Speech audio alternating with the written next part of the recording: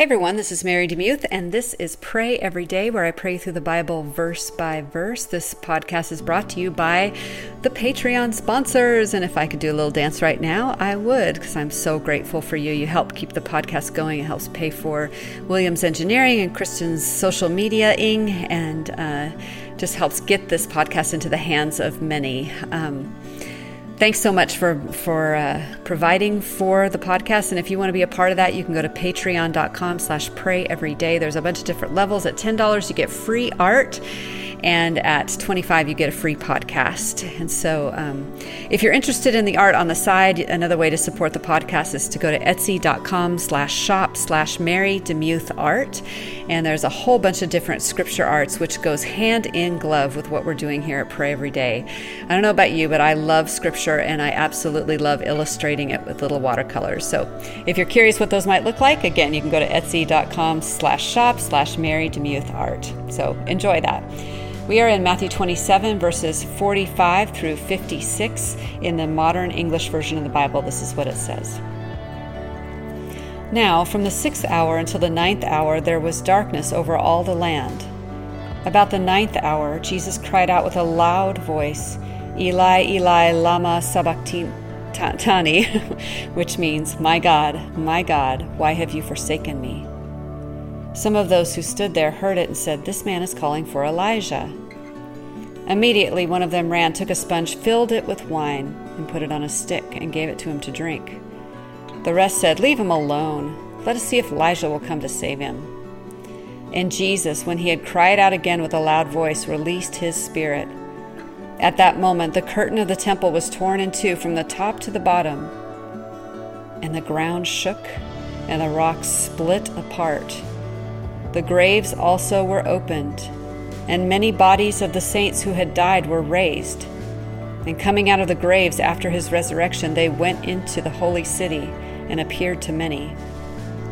When the centurion and those with him keeping watch over Jesus saw the earthquake and what took place, they feared greatly and said, truly, he was the Son of God.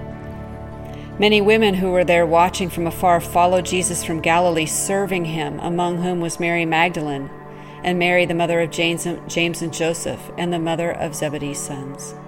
Mind if I pray for you? Jesus, again, we say thank you. We thank you for what you've endured. You've endured the silence of God the Father. You endured the weight of all of our sin. You've endured man's inhumanity to man. You've endured mocking, betrayal.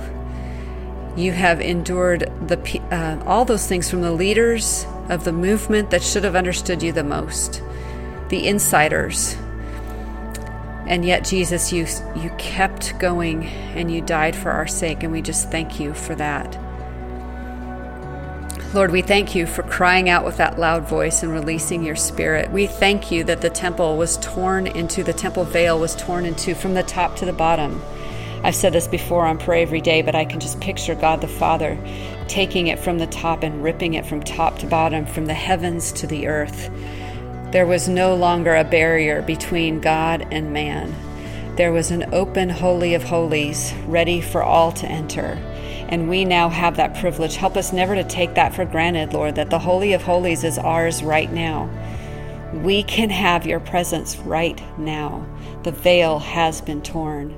And Lord, a lot of us just kind of glance over or graze over these verses about people, about an earthquake, which is pretty amazing, but also about the bodies of the saints who had died and who were raised. What must that have been like? That's just so miraculous and so crazy.